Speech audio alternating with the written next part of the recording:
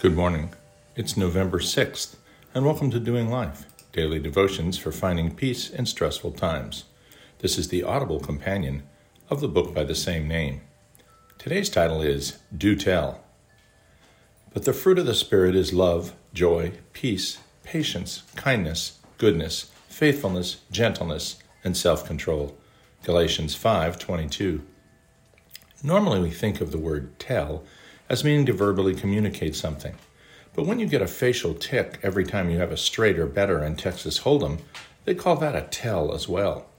Until the advent of electronic sensors, sailors were extremely dependent on telltales.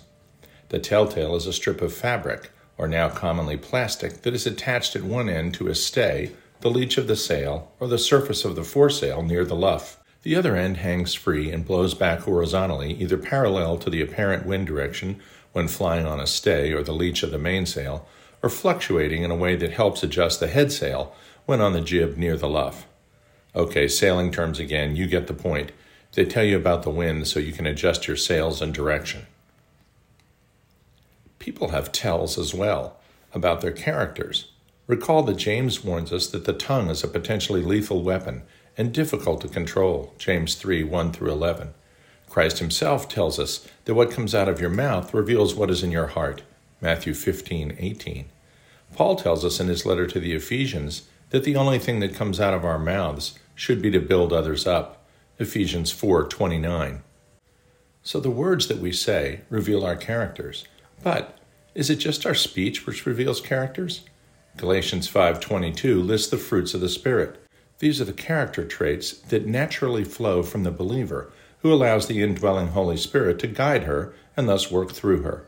These are not qualities we must work to achieve, but instead fruits of what lies within, shaping every aspect of our identity and character. Note that right before this famous verse, Paul lists examples of the works of the flesh, meaning those things that come naturally to the man or woman who does not have the indwelling Spirit. He lists 15 things, for starters, from jealousy, anger, and divisiveness to drunkenness, orgies, and envy. We believers live under grace. We are saved by grace through faith, are we not? Ephesians 2:8. So we can't work to achieve the fruits of the Spirit. What we can do is love. True love is itself one of the fruits, but the Greek word here is agape, and it means benevolence, charity, and goodwill. Submitting our will to the Father's will, immediately available to us via the indwelling Spirit, leads to a charitable, loving character, because that's who He is. Loving others and loving God through a closer and closer relationship in prayer, study of the Word, and fellowship will inevitably lead to your greater expression of these fruits. As you develop a progressively closer relationship with your Savior, you will fulfill the Great Commission without conscious effort. How? By this everyone will know that you are my disciples, if you love one another. John 13:35, NIV. Let the telltale that flies over your head be each and every one of the fruits of the Spirit, and people will know to whom you belong. Dear Heavenly Father, we love you. Help us free the Holy Spirit to act through us, loving all those around us, even if we dislike them. It is only by loving that people will know we are yours, and only by loving that they will be able to witness the fruits of the Spirit instead of the works of the flesh that are on display all around. Amen.